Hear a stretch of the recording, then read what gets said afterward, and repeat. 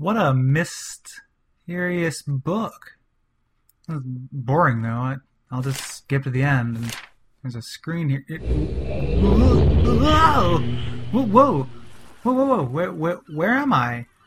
What is this mysterious island? Hello? Hello? Is anyone there? I hope I get the opportunity to explore this whole island. Those are the second biggest skiers I've ever seen. That's the smallest observatory I've ever seen. Unless it's just far away. Okay, think. There's a note on the ground, so someone else has been here. Let me try this suspicious wall here. And, weird. A bird bath inside. And I'll try this. Catherine, my love. Something terrible has happened. It's my books. They've all been burned. I think it may have been one of our sons. I suspect the gibbering madmen, but it could have been the Machiavellian fop, but there's no way to be sure. I've taken the undamaged books and put them in the places of protection, but it won't be necessary to use them, or the tower rotation. Just go to page in the book on the little shelf and reach me. Just to be safe, erase this message after you view it, and, of course, watch out for fireballs.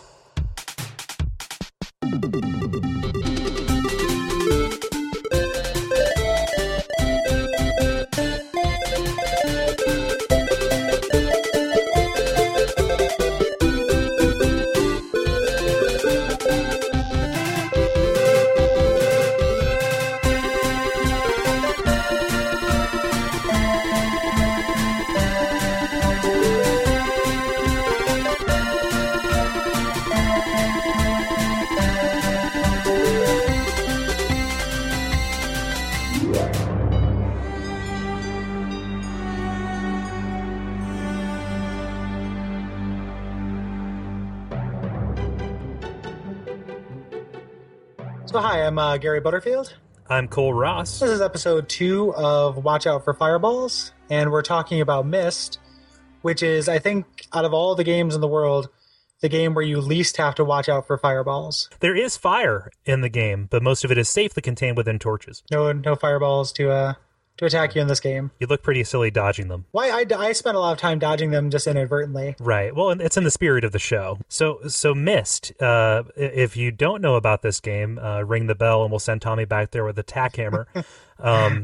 It was the best-selling PC game of all time up until The Sims came out, and it is a delightful little point-and-click adventure game. Came out in 1993 for PC and Mac, and it was developed by a small studio called Cyan Worlds, which consisted of Rand and Robin Miller, and a few other employees are not really that important. It was notable for being the first game to require a CD-ROM drive, which drove sales of the hardware. And this was a really small company. They mostly did educational games. They had kind of their practice run for Myst. They had a game called The Manhole that came out. Have you ever played that, Cole? I personally have not, but I've read a great deal about it. It was their attempt to make a children's game that didn't suck. Right, and I think that they, maybe it doesn't suck, and they kind of forgot the game part. I've played The Manhole. It's kind of there are parts of Myst where you walk up to a table and you touch, a sphere and it turns into a cube. And The Manhole is an entire game of that. There are no puzzles or no obstacles. So I think they try to make this a little bit more gamey with this, and a lot more serious and adult as well. It was built on this HyperCard engine, as the Manhole was as well, which really was only used for informational purposes and business. The player, you navigate between various pre-rendered scenes and find objects to interact with, and that's just about the only interaction in the game, which is kind of a point of consternation for a lot of people who naysay against it. And that's just kind of one aspect. As we mentioned before, this game was hugely popular, 6 million copies, and multiple people just kind of playing each copy in the early days, passing it around. Rand Miller, one of the creators, he attributes the success to the appeal to female gamers, which at the time was an untapped audience. But I also think that kind of non-interactive part, which right now I think kind of stymies people, probably also contributed to the success of the game, in that there are no reflexes required. There's no way to die. There's so little actual conflict in the game that people who maybe feel like they couldn't sit down and play Super Mario Brothers and navigate the level, they could still play Myst. The game is supremely non-threatening. I mean, even for as foreboding as it is, yeah, definitely it is accessible because you could really just walk around and appreciate the graphics, which were marvelous at the time.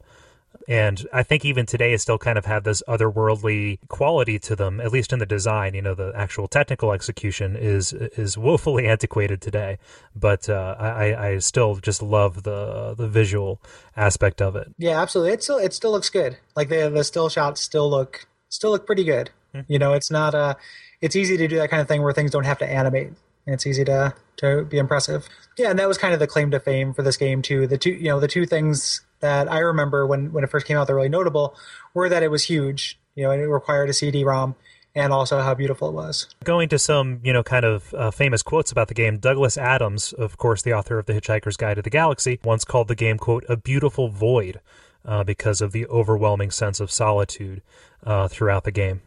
Yeah, this is a very lonely game. You can't actually interact in person with another character until the end. Everything is done through these kind of portals and messages and notes. All information is kind of passed to you secondhand. So you really do get the sense of being 100% alone on this island. And there's a lot to be said about that as kind of the main appeal. Jerry Holkins of Penny Arcade, he wrote something that was really interesting about this, and I don't know if I could say it any better. Myst 4, and Uru in particular tell stories that aren't just fascinating for their explicit storytelling, by which I mean the kind of storytelling one typically sees, which is to say those portions of a game that in capital letters blink on and off with the words, "This is the story part, dog."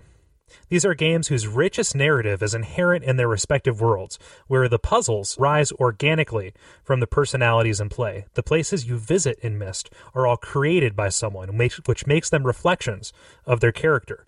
So when you make your way through these places, their mind is laid bare. Yeah, there's a lot of talk now about games that have kind of indirect storytelling. It's something you hear a lot with like BioShock, where storytelling is told through the environment. And this, I don't know if I could say it did it first, but I think it's probably, the first one to kind of set the watermark. The Beatles didn't invent rock and roll. You're going to compare every game we do to the Beatles. Yes, I am. Until eventually it just, it gets so granular that, well, if Mega Man X is the Help era Beatles, where it's just super catchy and appeals to everyone. This is Revolver. Yeah, this is the Revolver of games, of Beatles, of albums. That's my thing. It's my catchphrase.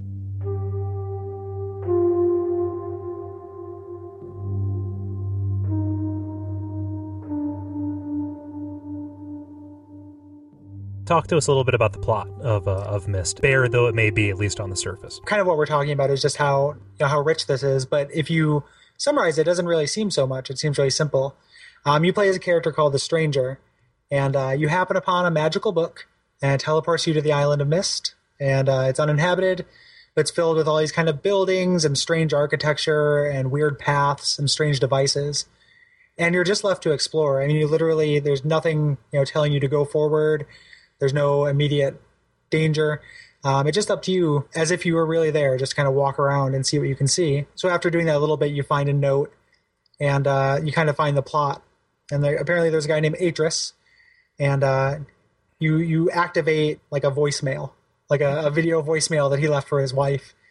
And he's just, I'm missing. He's warning his wife about his two sons. He's got two sons named Sirius and Akanar. And eventually you find them. They're trapped in red and blue kind of prison books. So at that point, he also gives you the key to kind of unlocking the different areas you go to. And using that key, you go to different ages and find missing pages of these books and kind of have the story laid out for you very indirectly. As you return these pages to the books, the brothers both kind of vie for your favor and tell you to return the books to them rather than the other one. And then at the end, you can either decide to side with either of the brothers, or you can side with Atris. And if you side with Atris, which is the good ending, he puts the brothers away. There are spoilers in that paragraph. It's a pretty old game though. So yeah, I mean it's a really basic plot, and to say everything works out is the good ending, that's not a real surprise. Right.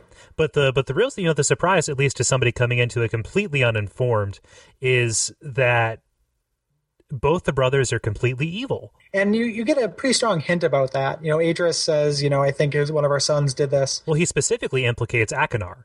Right. I think the game in general sets you up to think it was Akinar the whole time because he's this bearding, gibbering madman. Right. And even though I think that they both pretty much wear their evil on their sleeves, Akinar is probably a little bit less evil because he's crazy.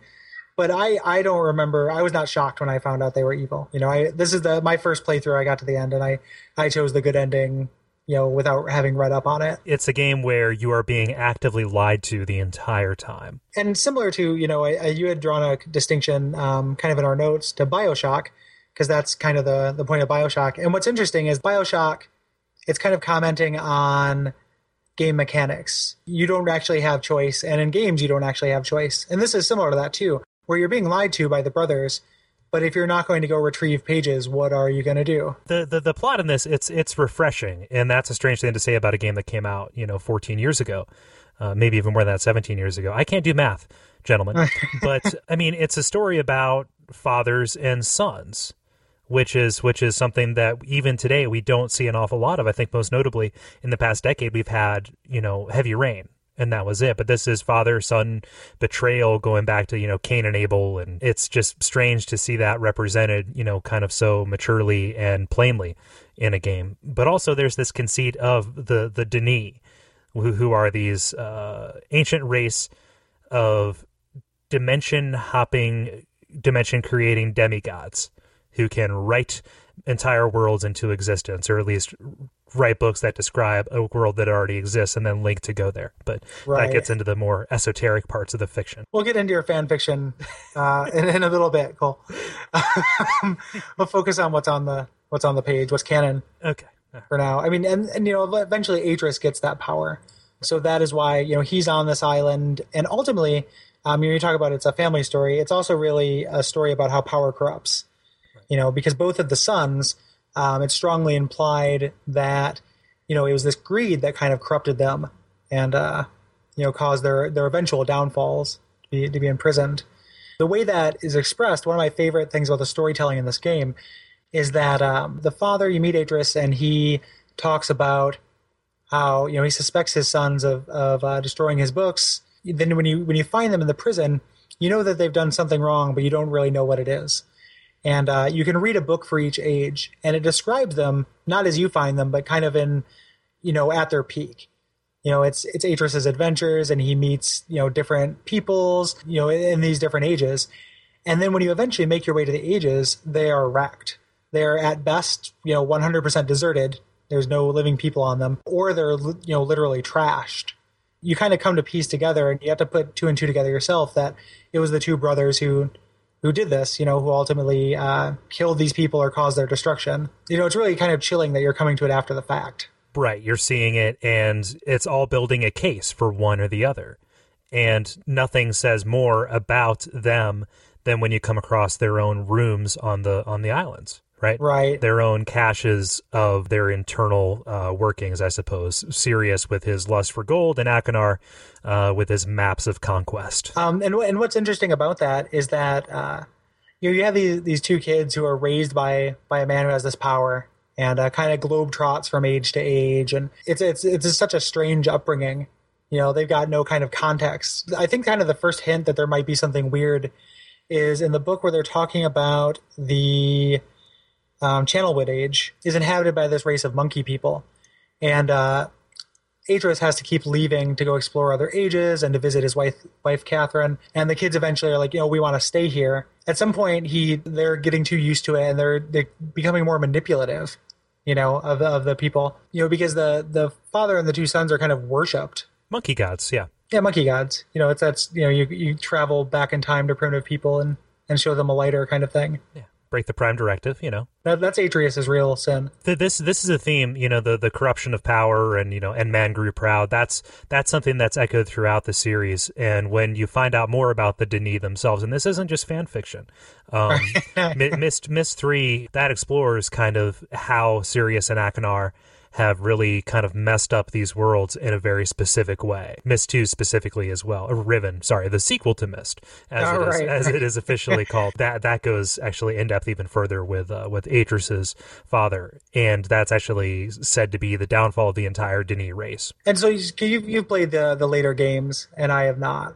So I feel like you've kind of got a wider context. So when you were replaying the first one, were you reflecting on things you knew from later games? I was looking for themes that would show up a little bit later from what I knew about those games, which I had played more recently than this one, and kind of looking for the things that they abandoned, and specifically the plot holes that are created by the weird continuity shifts and problems with the way that linking books work. It's a very, very geeky thing to point out and notice, but in general, it's all very solid. And I think that on this more personal level, it's almost more interesting just looking at these three people than it is when you compare entire kind of clans of this whole race. Right. I thought the story was really compact and economical.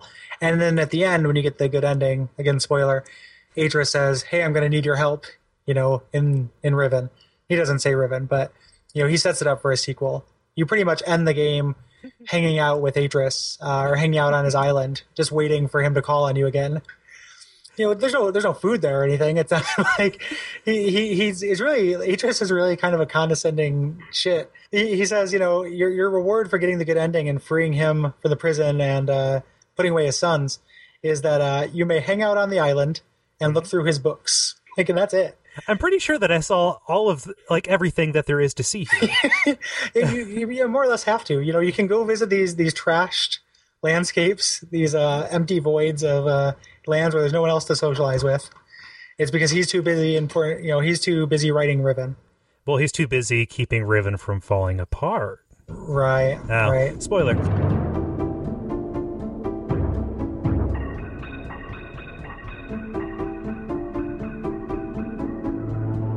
Now, all of this talk about Myst plot, you're probably wondering what's the actual game like.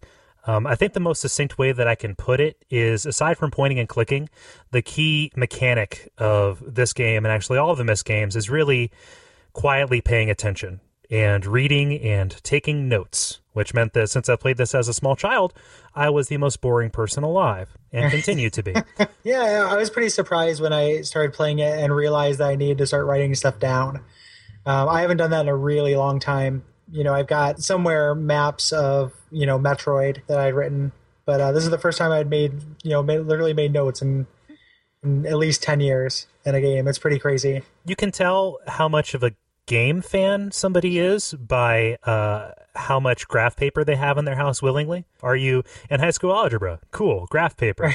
Are you a mathematician? Cool, graph paper. Anything else? No. Yeah, the level kind of goes high school algebra, Myst, Dungeon Master, and with no points in between, really.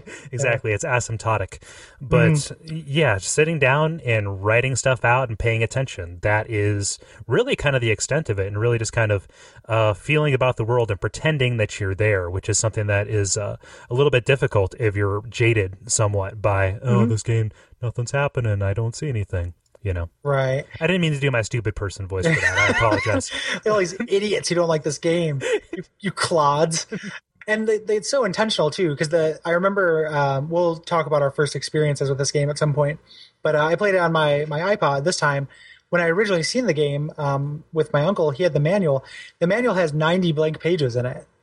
Like, they packaged this game with a notebook. It's, hey, you need to use this, which is such a strong statement. The manual doesn't tell you what to do. The game doesn't tell you what to do. All it says is the lighthouse is the key. And once you figure out how to get back there and what the significance of all of those markings is, then you start to put the pieces into place. And that was something where, in my playthrough, playing it through on the iPod, was kind of a weakness. It's a pretty good port. However, so in the main game, you have a cursor you move around that's shaped like your hand, and that changes shapes when you can interact with an object or move in a direction. On the iPod, it's all tapping. So there are places, when I got to, when I needed to go to Channelwood, I did Channelwood last. And the reason why is because I found the little cabin where the marker is. I had no idea there was a giant tree behind it because I didn't think to click behind it. There's nothing really to indicate. There's no path, at least as far as I recall. I might be misremembering. Right. But whether it's because I'm an idiot or because the game was not made for that, I didn't know that tree was there. And that's where a great deal of the frustration will arise. And I think that this might be a large part of where the derogatory term pixel hunting may come from, because you eventually get into this habit of, okay, I must be missing something because I'm entirely stuck. I know kind of what I need to do, but I don't have all the pieces. So I'm just going to like walk to every screen and click and see if I go somewhere, because like you said, those paths are not always apparent. And to me, I don't really understand that. That feels like a flaw in the game instead of a flaw to me. And directing you to the different areas would not be a real problem. And I feel like that's something that in more recent times has been paid attention to a lot. Something, 100% 180 of a game. But I think about Left 4 Dead and the good job that does in directing you, or Valve in general. You always know where to go playing a Valve game, at least as far as the path finding. Like, I don't need anyone to hold my hand, but I want to know what is a path. Valve, they should like open up a consulting business for designing amusement parks, because they are second only to Disney in that regard, I think. Yeah, totally. This is like something, did you know this is an entire genre of games, the hidden object genre? Yeah, which there's definitely a direct line from those to Myst. And those are really popular with like the PopCap crowd. Yeah. Mm-hmm. Like the casual gamers are really into that. And I don't think they, maybe understand the legacy there, but that's pretty similar to Myst. There's not that much. Well, maybe not the hidden object game so much, but I'm thinking more the flash game, like the escape from a room. Oh yeah, room escape stuff. Yeah, room escape stuff. That's what Myst. That reminded me of this, like a big room escape. Ooh, have you played 9 Hours, 9 Persons, 9 Doors? I'm maybe 40% through it. Okay, I do like it a lot. It's good writing. It's kind of amazing. Like, I'm like, wow, this is kind of a good story. I was just curious, since you mentioned the room escapes. There's definitely some DNA there. There's lines through everything, and Myst was definitely writing the book. Pardon my lame joke. It was trapped in the book. Yeah. And because of that non-intuitiveness, I feel like this led a lot of people to kind of powering through Myst, which is a terrible way to play it. Oh, it's the worst. The same way you can walk up to a safe and try every combination, like you can do that for most of the puzzles in Myst. And that's a dumb idea. And if you're doing that, you will not have fun. I maybe did that for a couple of them. Right. Maybe I wasn't able to find that shack that led to Channelwood. So I might have, the initial puzzle where you go on a tour through the island, collecting the different markers. And they are just little switches, and they're at the prominent locations. And the first puzzle in the game is to flip all of those, and it kind of gives you a tour. And I feel like I missed one of those. So when I got to the area where you have to input the total number of those, I just, tried 8 and it was wrong, and then just tried 9 and it was right. There's a difference between attrition, which would just be, 1, 2, up through 999 for the safe. And being methodical about it, which is like, oh, I must be off by 1 or 2. I missed them. Boom, boom. Right. I don't even see that as pure trial and error, guessing gameplay, which is really just willfully making the game as not fun for yourself as possible, because that sense of joy and satisfaction comes from like, oh, I noticed this. How smart am I? Right. This game is very, very sparing with the little dopamine squirts, but when it does give it to you, it definitely feels rewarding in a way that people say like fighting games or shoot 'em ups are rewarding, but I'm a slow guy, so I can't really take advantage of that. But I am observant, so that this game is kind of like tailor made for me. I'm pretty similar in that regard. And the other thing that I like about this game is that I tend to kind of like games that are a little bit lower on like competition. Yeah. And this is definitely that. Like the conflict is indirect. When I was a young boy, like I liked adventure games. I loved Maniac Mansion for Nintendo. I played the hell out of that.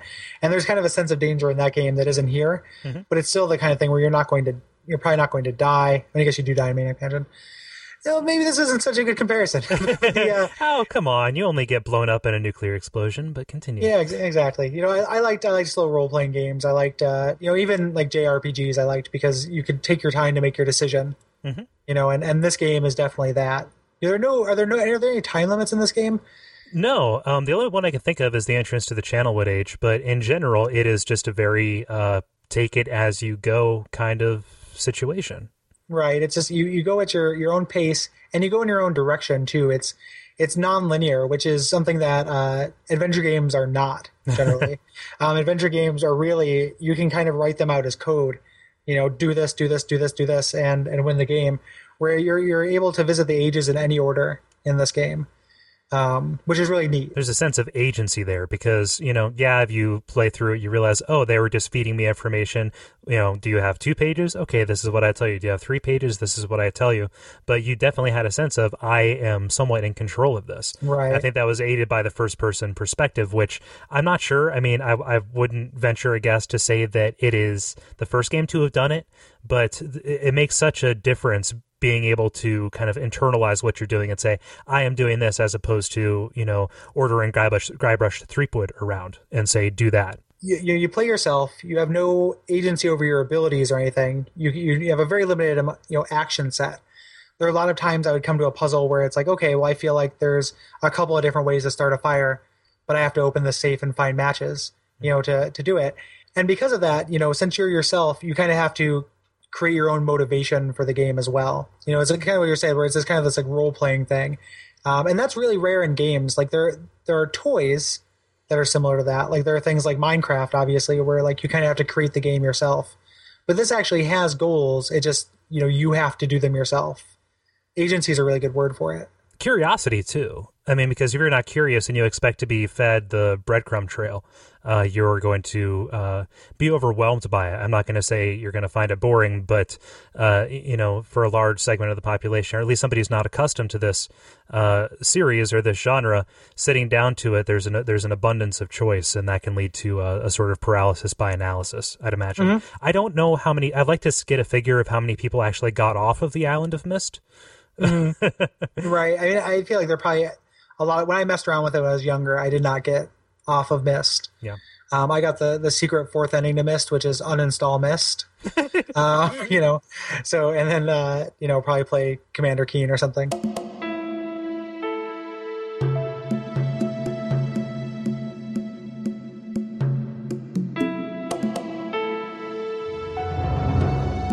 Well, speaking of getting off of Myst, I mean, do we want to take a brief kind of tour around the different ages and give our impressions of those? Yeah, that's a good idea. So, I mean, in no particular order. I mean, if we're going to say like favorites, I really, really liked the Selenitic age. That's also my favorite, which will lead this to being silly. So the Selenic age is kind of the puzzles are sound based, which is really unusual. It kind of reminded me of Loom. Yeah. Like, it's really rare that a game, I mean, I guess you don't actually need to know about notes, but there's a part in the Selenic Age where I really thought you did. So you kind of take a tour of the Selenic Age, setting up markers the same way you do, kind of mirroring the first Myst Island. And each one is next to an object that would create a noise. And there's a satellite dish that projects that noise. You have to kind of infer that yourself. But when you're on the way towards the tower, there's a little 5-note tone that plays. And when you first get on the island, there's a lock that has 5 different settings. And I thought, for the life of me, that I had to memorize that tone or that little song and then walk back to the first part and then come up with sound effects that were the same note. Right, totally. Like, but except the first one is a note, and then the second one's kind of a breathy whistle. But then after that, it's like the sound of a fire. And I thought I had to know that like the sound of the fire was actually in that specific note. This is an F sharp.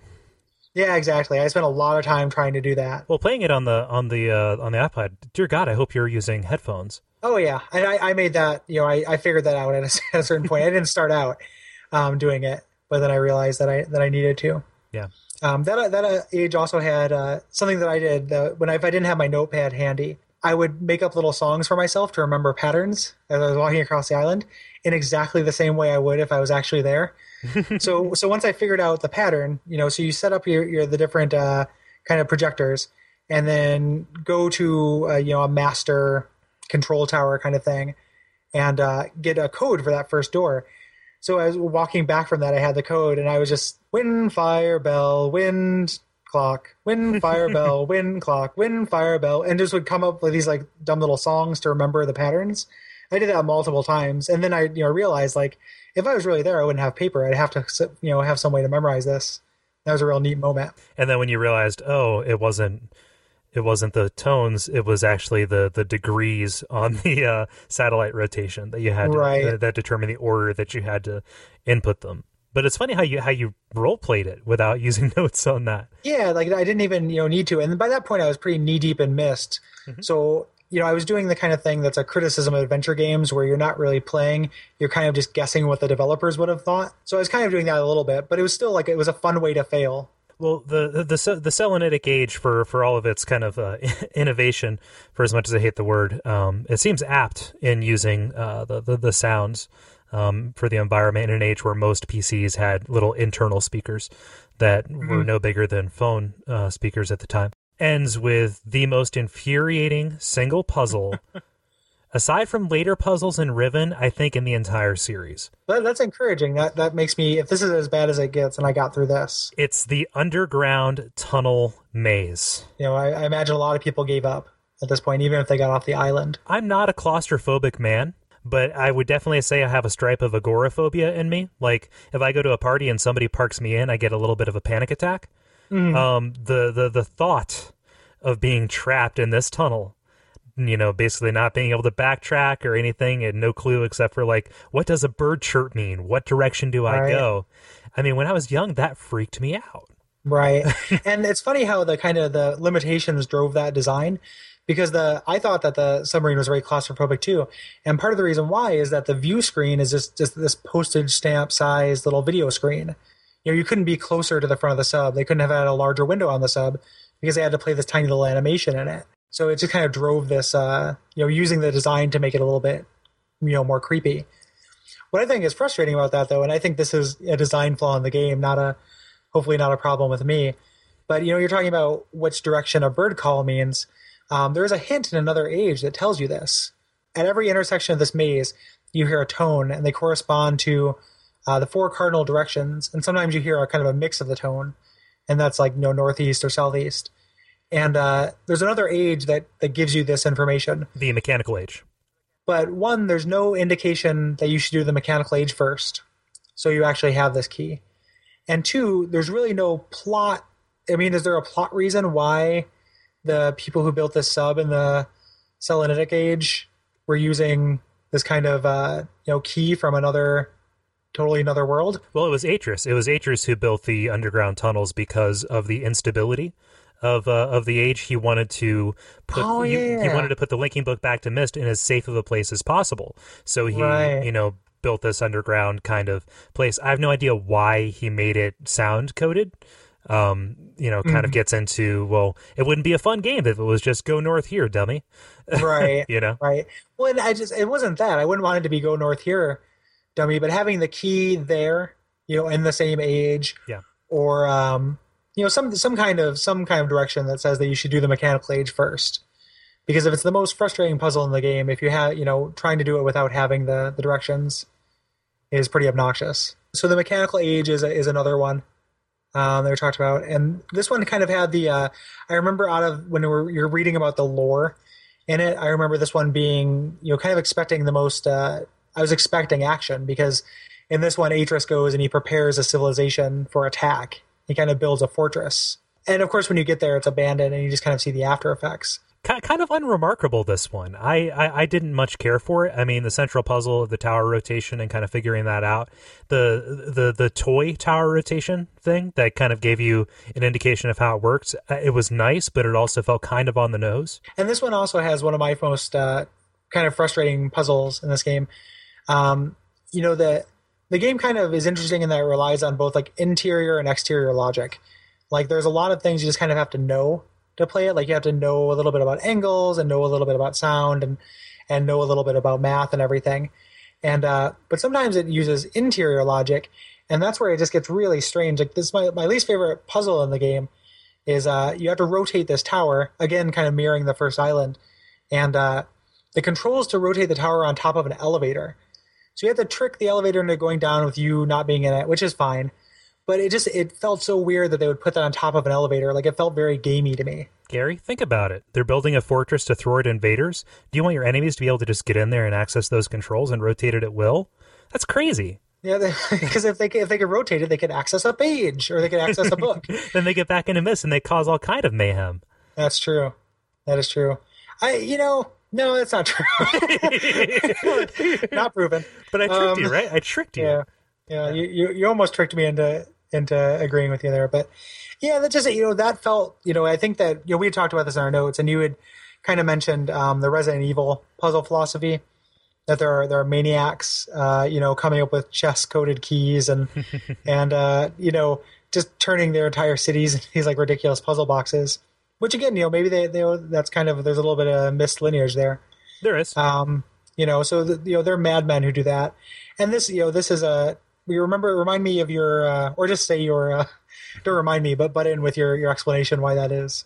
The idea in Myst is that because the Denis were such powerful people, and because they had this power of the art, they would train their children by making these school ages. That's something that comes up in Myst 3, actually, which is just kind of like, okay, we're going to teach you, kind of how to build these and about the internal logic of this. And just in general, they were kind of crafty, tricky people. Mm-hmm. So that's where this kind of comes through. That, and then just kind of the general paranoia that comes from everybody being able to make their own world. So that's the kind of internal lore logic, kind of similar to, well, in Resident Evil, the Spencers who designed the mansion, they were just nuts. And then They also designed the police station, and then, Chief Irons in Resident Evil 2, he was crazy, so he put all these crazy keys in and all that. But all of it comes down to, yes, it is a completely arbitrary gameplay reason, which is it wouldn't be very fun if the key was underneath the stone next to it. Right.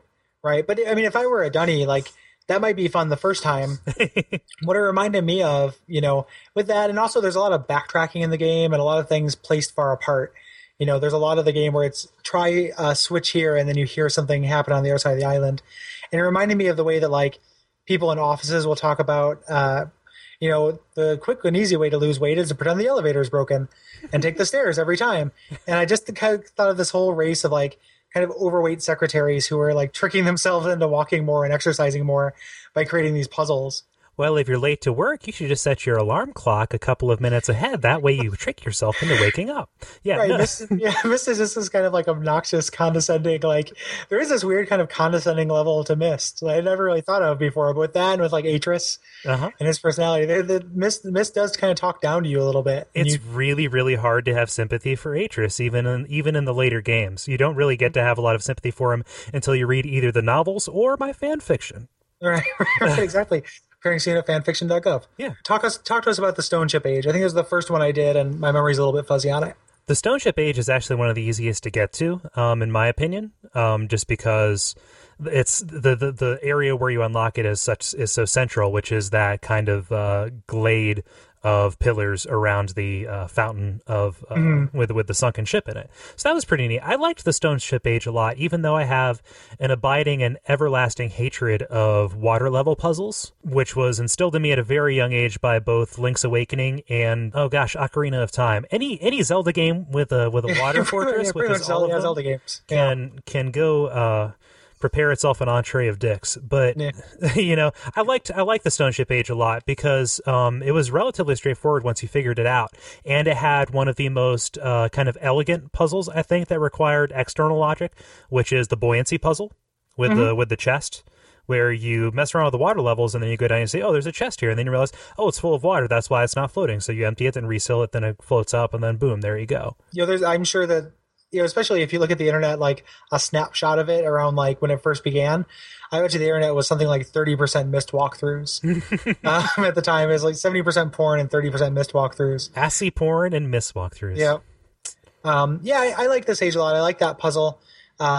When you actually get down into the middle, where you're going to find your pages in that puzzle, there's an annoying thing where you have to have this, you have to know this angle. You look through a telescope.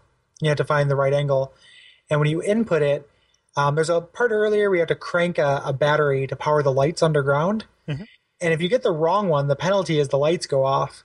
Ugh. So at first I was really kind of spooked. I was like, oh, maybe something's going to happen.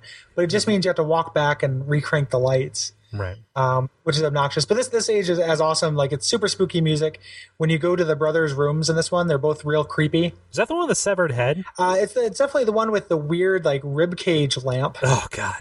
And it was super, super creepy. Like, I remember, and because this was the first one I did, I was like, okay, these guys are evil. Like, nobody builds furniture out of bones. You don't build anything out of bones. If you're keeping bones around, you're not to be trusted. You must discard bones in the in approved containers. Yeah, absolutely. You call call your city councilman, call somebody and figure out what to do with all these bones. Yeah, call the Boneman. Yeah, exactly. Call Bone Man. I think he's in Mega Man 5. But, once you're starting building things out of human body parts, no good. Which I understand that this was, a couple of centuries before Columbine, but don't you think that Atreus would have been pretty his interest would have been piqued by seeing that, or was he just so hands off that he didn't realize oh boy, Akinar, he's making things out of bones and he's listening to Marilyn Manson. I imagine him kind of like I don't know if you watch the Venture Brothers. Oh yeah, he's Rusty Venture. Yeah, exactly. Or he's Rusty Venture or Dr. Venture. Oh yeah, definitely. In either case, just kind of one of the absentee fathers. Exactly. Of the Venture universe, dusting his hands. No wonder they were ruined. Absolutely. Oh, well. But yeah, it's just eerie and creepy, and it's a relatively short age. I remember being frustrated by needing to turn on the light with the angles because it didn't make sense to me. Why aren't the linking lights turned on when I crank the generator? But right. It's neat. I like it. It was also a little bit hard to find the chamber where the pages were. Yeah. For me, just because it involves looking at the map of it back in the library. Mm-hmm. And at the time I looked at it, I didn't draw a little map. I was before I was in total note mode. So yeah. And I figured it out eventually. So the final one that I did was that Channelwood Age because that fucking tree that I couldn't find that I mentioned. Monkey Land. Yep, absolutely. This is where those lovable little monkeys from the backstory were. And when you get there, all their houses are trashed and there's nobody around. So, guess who we can thank for that? The Empire? They raided the Ewok village? Right, yeah. Exactly. Yep, it's actually a crossover. This is whole backdoor LucasArts. Hey, when you build in the ability to cross between universes, you're going to get slash fiction. Don't worry. I didn't actually, and I don't know if that's a can of worms we want to open, but I've thought about trying to find, dark fandom for some of these games. Yeah. Because there's got to be some serious on Akinar, something. A very literate fan base, a very literate, lonely fan base. Yeah, if you're playing Myst and you any amount of there's a sexual thought at all, what is wrong with you? I don't know, that rib cage. I mean, Akinar eats pretty kinky stuff, He does say the word Catherine. Ooh. Yeah. But Channelwood, it was kind of one of the easier ages, I thought. The hardest part about was finding your way around. Yeah, I ended up I drew myself a little map. Yeah. For this guy. But yeah, all the puzzles make a lot of sense in this one. There's a kind of you power the different devices by water, and it's pretty easy. They're just kind of you channel them on wood. It's also the most literal of age names. Puzzle World. That's the whole game. You're just playing Puzzle World, Puzzle Island. That's the rip off that they made in a controlled economy. Right, exactly. Or the WiiWare shovel version. Yeah, it's just like Puzzle Island. This game also had real creepy brothers' rooms. And I remember specifically reading about the brothers there when they were young. I definitely got into this. The longer we talk about this, the more it feels like I just invented in my head this idea of them slowly taking advantage of these monkey people. That really struck a nerve with me. I don't know why. It was subtext. I think a lot when a game leaves as much to the imagination as this game does, you can't be blamed for kind of filling in the blanks. And I think that the majority of the fiction, that might be as much canon as what they actually wrote. Right. Especially at this point where there really wasn't much of a canon to speak of. Right. Or at least not much of a canon that anybody aside from the Rand brothers cared about. Right. But when you walk into Akinar's room and you see a hologram of him talking in the monkey language, that kind of gave me the jeebies because you haven't seen a single person the whole time. Right, totally. And again, I think that's probably similar to that subclaustrophobia where they're using the limitations to drive the design. They couldn't really make a game that looked this good that had actual, a lot of people in it. So, they went with FMV, which looks kind of grainy and shitty and is in a small window, but they used that and made it, portals where you see people talking, they're trapped. It played into the tone very, very well. Channelwood, again, it's another age that you have to use sound to solve the puzzle because if you're wanting to check where the water is being directed to, all you have to do is listen. And if you hear that telltale little piss trickle, then you're on the right track. I enjoyed this one. I enjoyed that age quite a bit. I still think I'm with you as far as the Selenitic age, though. But this is the last one I did, so I was rounding out the game. And again, spoilers on how to beat the game forthcoming. Yeah, for this 17 to 25-year-old game, whatever we figured out.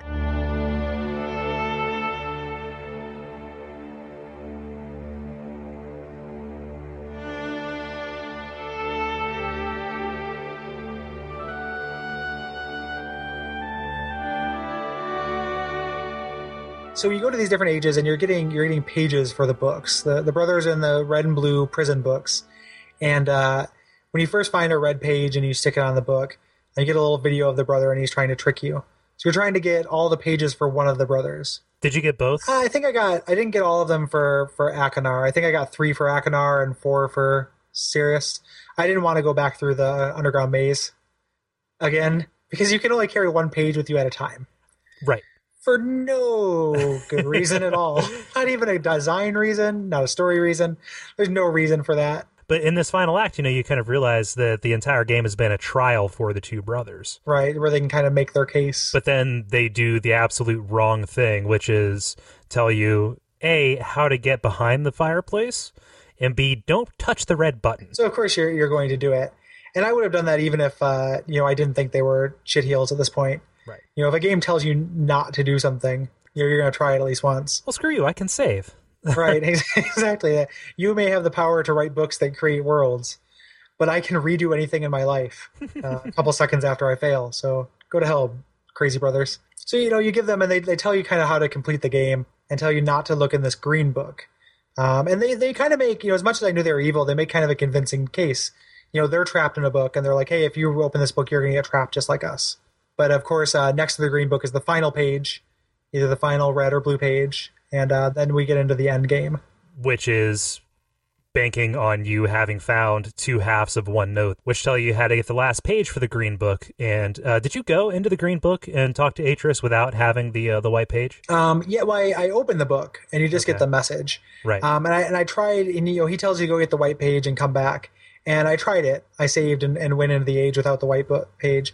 Which is pretty hilarious. Like, you get trapped, and old Uncle Atris, the fucking condescending douchebag, like he's like a girlfriend's dad of like video games. Just like, what? Well, great. I hope you like me and I don't bore you. Like, he's just this like angry old fuddy. And of course, because you're trapped there forever. Yeah, make yourself at home. Comes. Yeah, make yourself at home until someone else comes and plays Myst and rescues you all. Yeah, no, I always do that whenever I play it, even though I know it's the sucker's bat, and he tells you specifically to go find the white page. I always do it because that acting and that cutscene, they're just, it's so gratifying. That, and there's a subtle horror to being trapped in this place forever, Right, with this gigantic douchebag, like, who just like, who won't even talk to you. Like, it's not even, you guys can't even like create your own games and go insane and eventually have sex and do all the things you really do if you were trapped forever with Atris. I mean, not to be, of course you would. Like, if you were literally trapped for eternity with Atris, like, you'd bang Atris. It would happen. A couple 100 years, you'd bang Atris. But he's too busy writing for that to happen. Which is, like, irritating because the sequel tells you, hey, you have the Riven linking book right there. Let's go on more adventures. Yeah, exactly. Like, fuck those guys. Fuck Myst. It's a horror show. I can tell you. Like, I just came from there. You don't want to be there. Don't give me access to all your islands, you jerk. Like, let's move forward. Yeah, if I got trapped with Atris, it would be, I would give myself, like, just maybe like a couple years before it was just like me jerking off in the corner whenever I could, and just him glowering at me and just like, I can't believe you got us in this situation.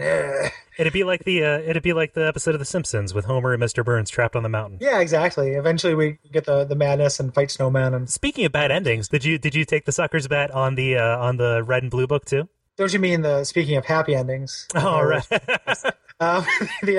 Yes, I definitely tried both of those. Okay. Which are hilarious. The brothers, you kind of swap places. So if you give the brothers the final pages, you get trapped in the book. They're free to do evil brother things. I just love both the reactions. First, Akinar, he's very obviously pleasuring himself while he rips the pages out of your book. Yeah, totally.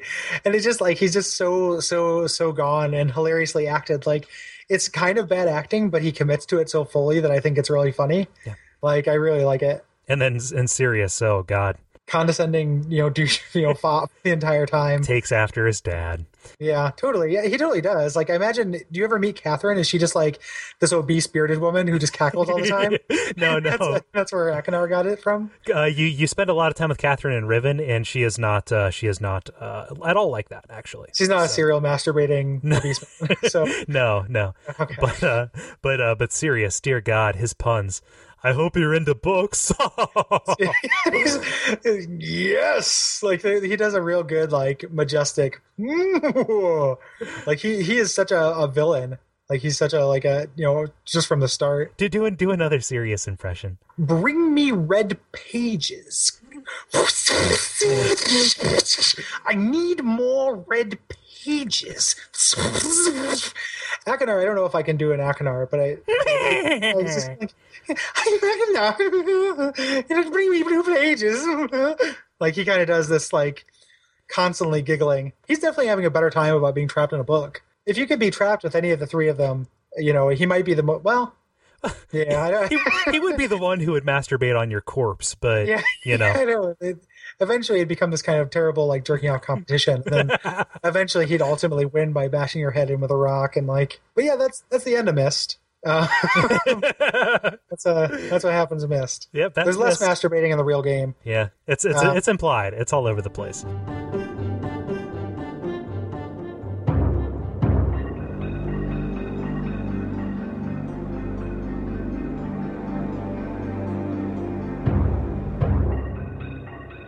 So what? Obviously, you didn't pick up on any of the obvious sexual subtext when you first played it. Well, when I first played it, I was roughly 10, 11, something like that. I played it on the Sega Saturn, which kind of goes into this whole side story. This game, it takes the Tetris/Peggle distribution model. They made ports of this for literally anything that had a screen, including my microwave oven and my toaster oven. So if I'm waiting for a delicious panini treat, I get to walk around in the island of Myst. But no, this is back on the Sega Saturn, which was kind of a regrettable way to play it because there was this whole ill-advised era of porting point and click adventure games to consoles, and it's not really the best way to play with the D-pad. Yeah, it kind of happened right at the end of it too. Like everyone was just like, "Holy shit, these point and click adventure games are huge," and it was right on the decline. So they all got ported, right around like 1995, which is a bad time to, be a point and click adventure game. But I played this on the Sega Saturn. And it was after my cousin lent it to me, and unfortunately, I'm sorry, Jordan, I still have it. If you're listening to this, if you want it back, you can have it. I've got the strategy guide too. If you want it back, email watchoutforfireballs at duckfeed.tv. Exactly. For your copy of Myst. For your. Actually, you're specific. You're specifically, yeah. Has your notes in the manual. No, but he was kind of like showing it to me, saying, "Hey, look at this. This is pretty neat." And then he showed me how to beat it, and I was kind of like, "Oh, well, that's kind of a bummer because now I know how to beat it without actually seeing everything." But then I decided to poke around, and like we talked about before with the agency and curiosity and all of that.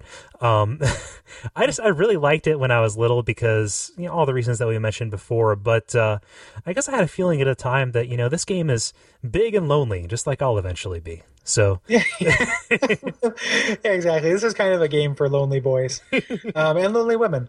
Can I read another quote from Jerry Holkins about Myst? Yeah, absolutely. Yeah. The notion that there might be some mystical form of writing or that books may be written in such a way as to render their contents a portal to places described.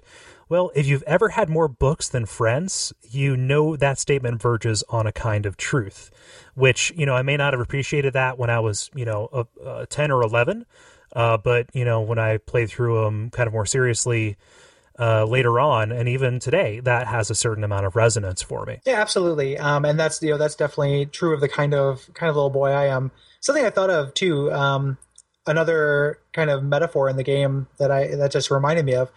There's a part where you're reading the books, and Atris is talking about having to travel, and he doesn't bring his wife with him. And there's a part where he kind of feels like he's neglecting her because of his writing. And that made me, I'm a writer, and that made me, think about my own wife and just kind of this whole idea that I spend all this time getting trapped in these worlds, either like video games or books or ones I'm creating or ones I'm just experiencing, and kind of neglecting my personal experience, my personal relationships.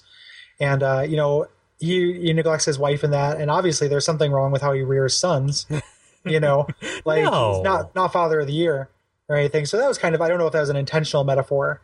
But there's probably, you could probably write an essay on what Myst has to say about the act of creation, and being a creative person. Have you ever read House of Leaves? I have not. You have not. It is a fantastic horror book. It's a little bit pretentious, very postmodern, but it does make direct reference to Myst, and there are a lot of correlations between the two to a certain that's degree. pretty rad.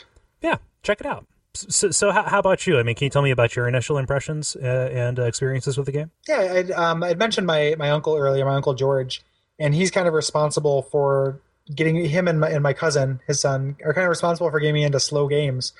Growing up, my first Nintendo games were Mario and Mega Man 2, and that kind of set the tone for a long time. And I would go and spend this time at my cousin's house, and they had a top line PC. They had a lot of money. And, my cousin was really into JRPGs, and he had a Genesis, and I watched him play Phantasy Star and stuff, and got into that. And I would watch my uncle play adventure games on the computer. And he would play Myst, and there's a game called Gateway. That's like a text adventure game that's really neat. Available on Home of the Underdogs, I think, and like Legend of Kyrandia, and a bunch of these games that I'd watch him play. And I remember Myst being like, even at the time, seemed different. It wasn't a cartoon. All the rest of these games had these kind of pixelated characters or drawings of people, and Myst it's real people. Made the setting feel really real, and it was really fascinating. And I asked him if I could play it, and I remember like the withering, condescending, and now my Uncle George looks like a younger Atris. Like he's got he's kind of a rotund man with a big beard and glasses. Like he's just going to turn into Atris if he doesn't look like Atris now. But he kind of looks at me and just like,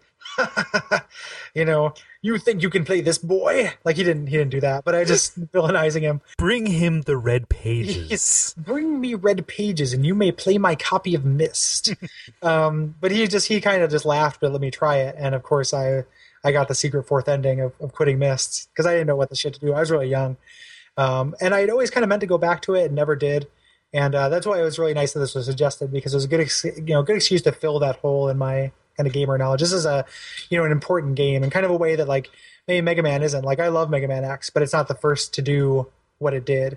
And I feel like this is more kind of influential and more of like a touchstone. Foundational. Yep. Can you say again who recommended this, so we can give this some props on the Yeah, my friend Tom Kober. Okay. Recommended this on Facebook. So thanks, Tom. Yeah. And thanks for the recommendation.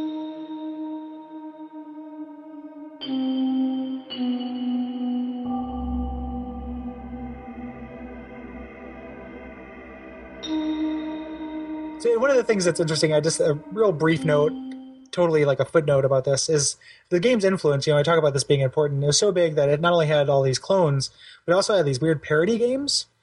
There's one called Milk, which I just watched a YouTube video of. That's just Milk with a Y, and it's like drawn in like MS Paint, but it's a parody of Myst called Milk. The biggest one was this game called Pissed, starring John Goodman of John Goodman fame. The level of parody of this game is like, the name of the company is Parrot E, like the bird with a Y. Something just has to sound like something. It doesn't have to make sense. They're not puns. They somehow turned parrot into an adjective. Go with it. Like we've workshopped this idea enough.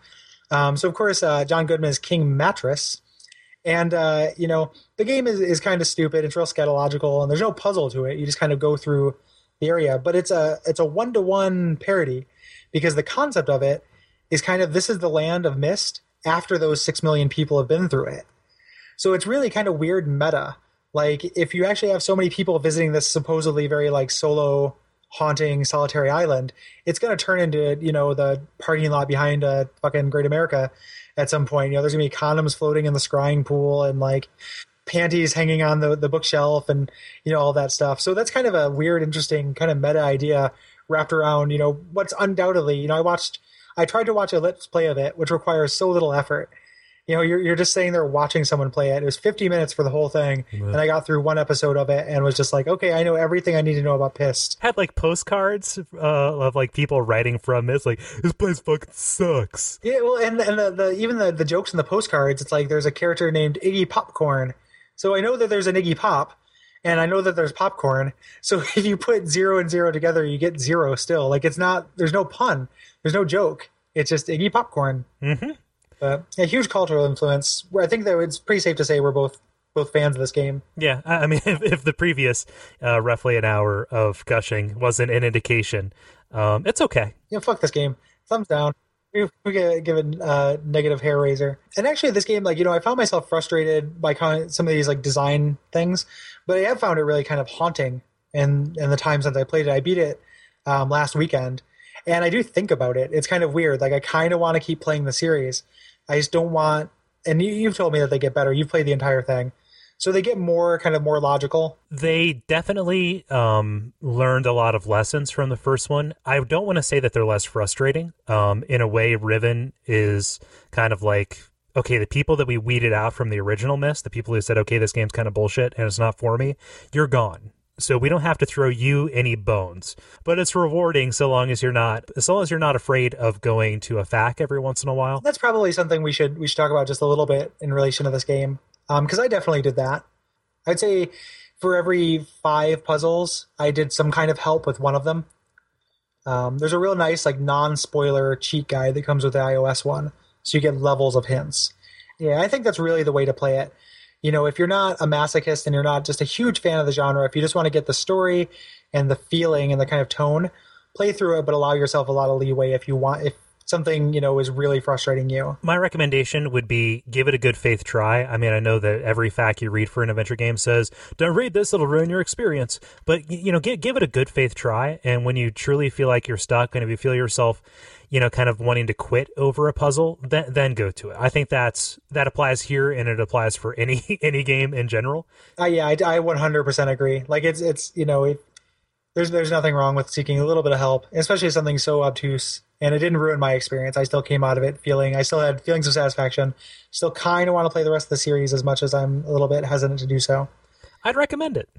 Yeah, I'll put it on kind of my bucket list, my game bucket list. Yeah. I don't know if I'm going to rush out right away to do it. Right. But I'm curious. Take a break and let it stew. Mm-hmm. Yeah, monkey stew. Yeah, monkey stew from Monkey Island. That's probably what they did. They probably just discovered that the inhabitants of these other ages are delicious, and that was it. That's taking a dark turn. You're accusing these two people who are obviously awful human beings, or Denis or whatever they are, of being cannibals. Well, I'm pitching Myst 6. Ah, damn! And it's a cannibal island.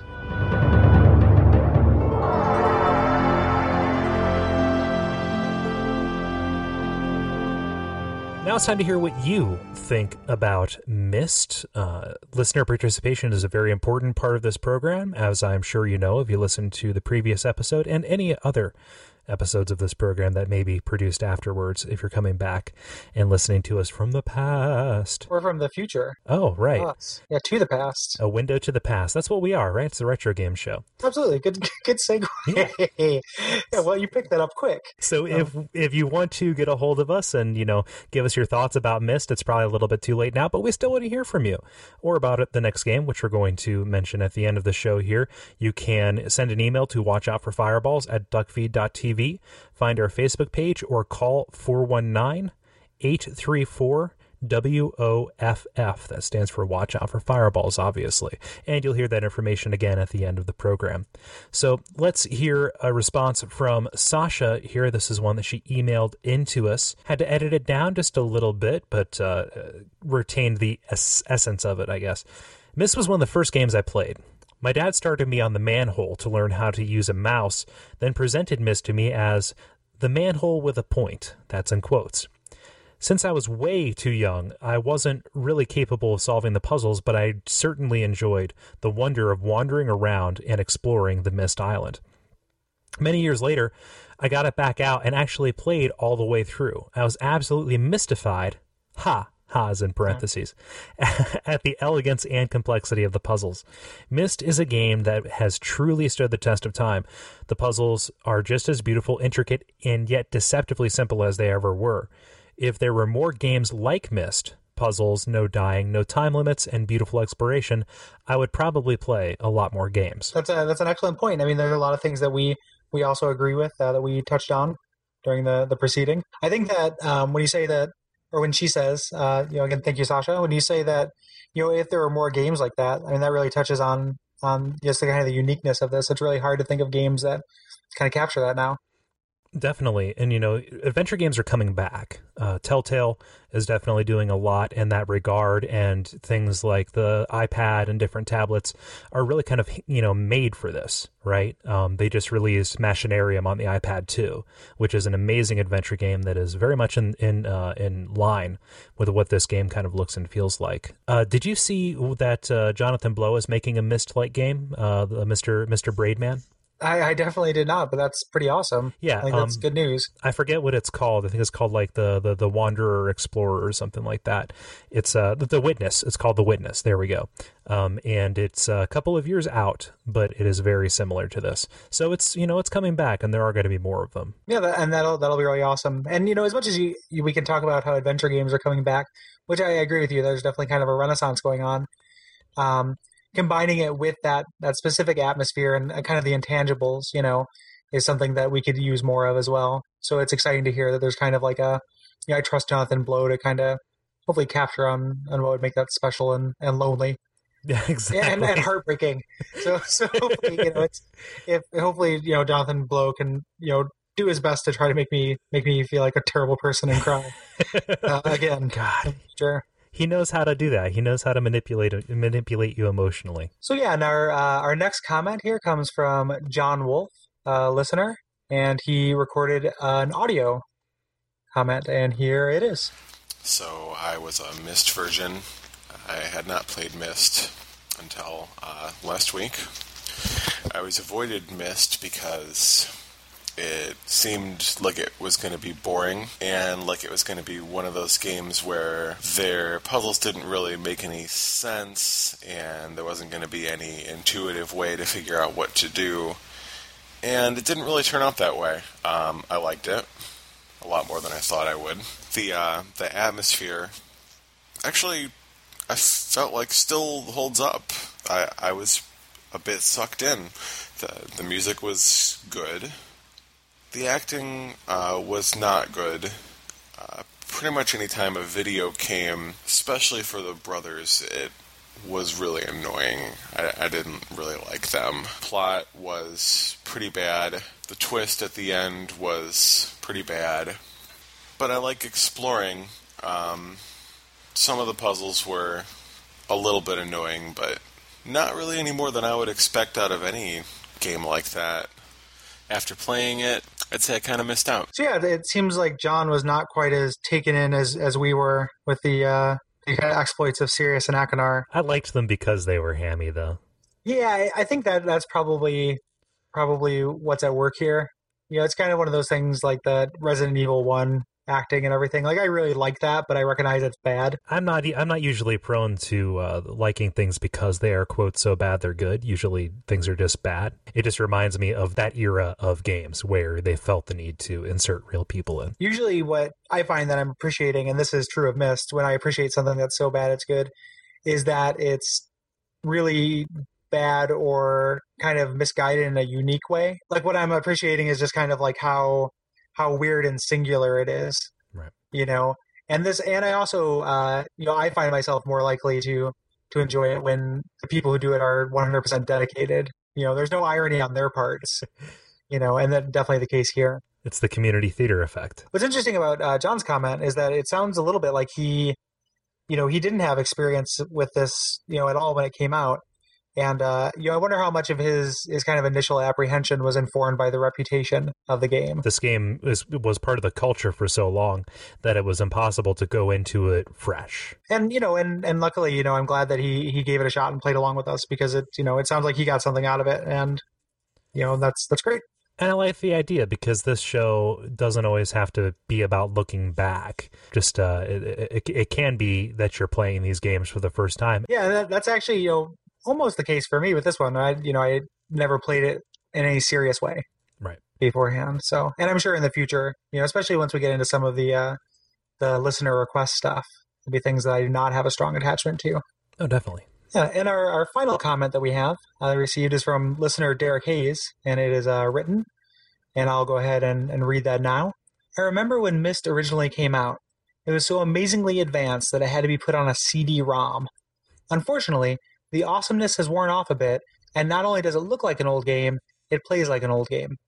None of the puzzles were so difficult that I couldn't figure them out, but I still used a walkthrough because of the tediousness.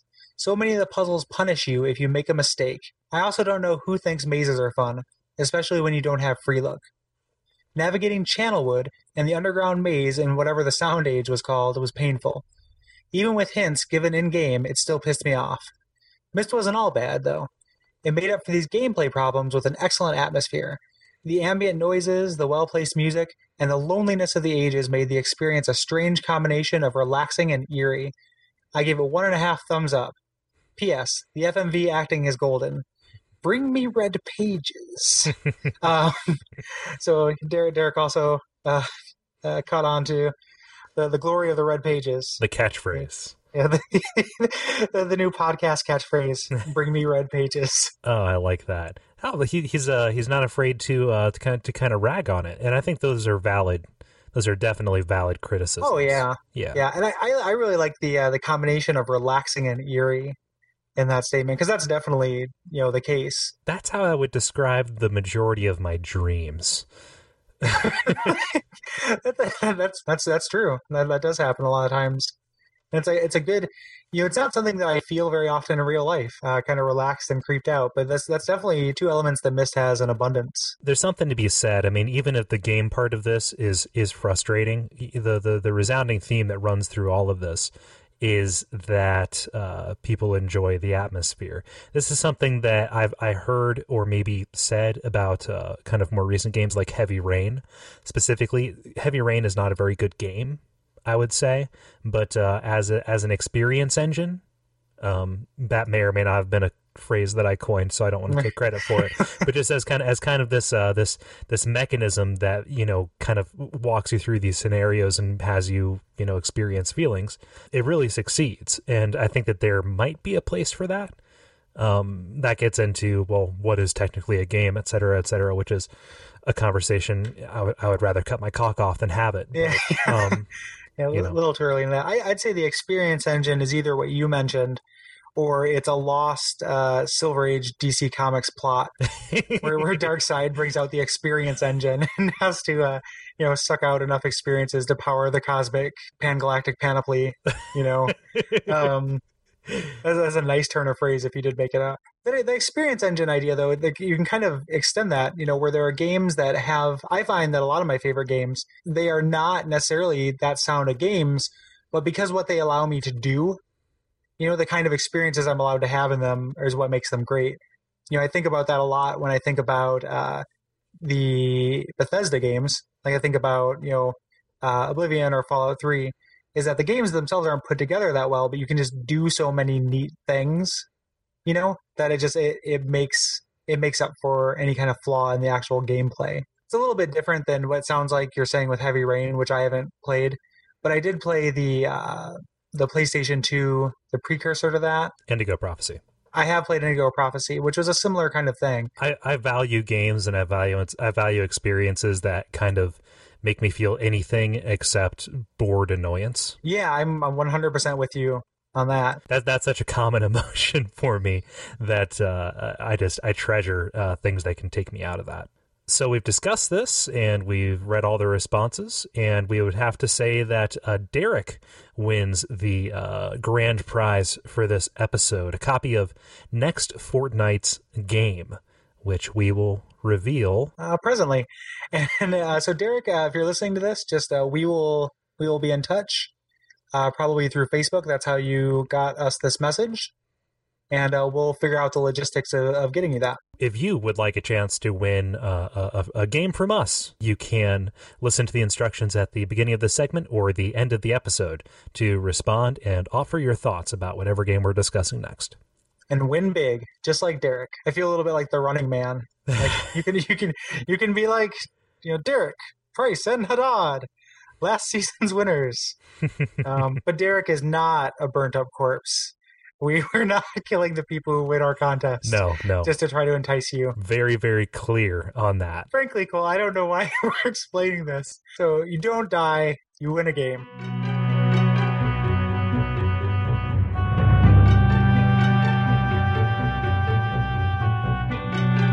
So that about wraps it up for Myst. So we've determined what we're going to do for the third game, and it's not something that was suggested by a listener. For that, we apologize, and we will do more listener suggestions. It's just kind of a perfect, we suggested it, and it just kind of both really appealed to us. And we're doing Call of Cthulhu Dark Corners of the Earth. The easiest way to get a hold of this will be on Steam. You can get it there for $10. And if you are lucky enough to have it on Xbox, or maybe unlucky, I'm not sure which version is the less buggy of the two, it will play on that, and it is backward compatible on the Xbox 360. Yep, I believe that the Xbox version is a little bit less buggy. The PC one has some an unfortunate error that sometimes you can't finish the game without like a pretty frustrating thing. And we'll talk about all this. It's a very buggy game, very flawed, but very awesome. I encourage everyone who's listening to this who would like to play along, because it's one of my favorite games. It's really great. It's worth your time. So in the meantime, before we start that out, I just want to let you know, if you like the show, please rate and review us on iTunes. We're still gunning for that new and noteworthy notation. If you are interested in other programs that we create, let's do this very quickly. Very quickly. Cross promotion here. Other stuff that I can do, Those Damn Ross Kids and Stand Under the Don't Tree and Riddle Me This at duckfeed.tv. You can find those programs there. And you, Gary? Yep, and I do a show relatively weekly called Dead Idea Valhalla. You can find it at www.deadideavalhalla.com or on iTunes. And we can't thank you enough for paying attention to this and for listening to us and giving us your time. The response so far has been heartening. It has been very encouraging. The nice things that have been said about us in certain corners of the internet.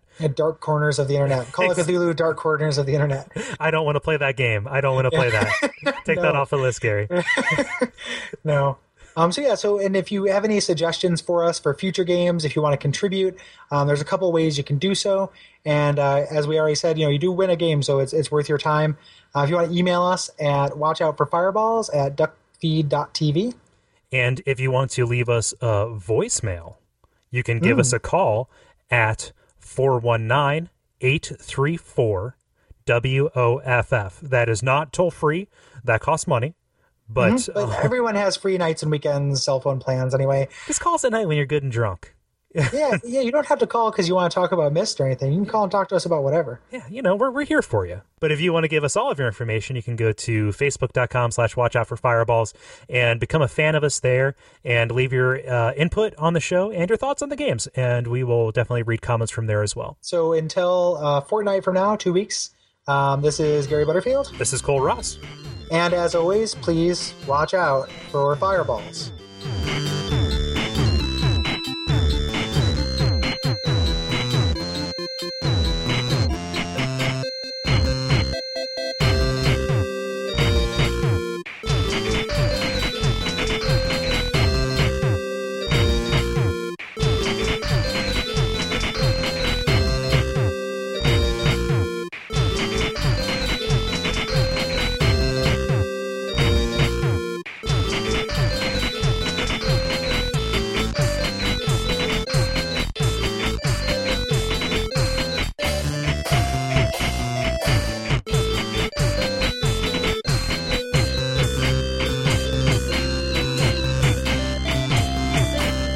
I was walking around kind of talking mostly to my cats and stuff and just, bring me red pages. I need the red pages, and my cats would just stare at me. They don't know why I need red pages. And I guess that's not out of the ordinary. If they brought you red pages, then that's a YouTube sensation. Yeah, that would be good. I should trick one of them into doing it. Do that.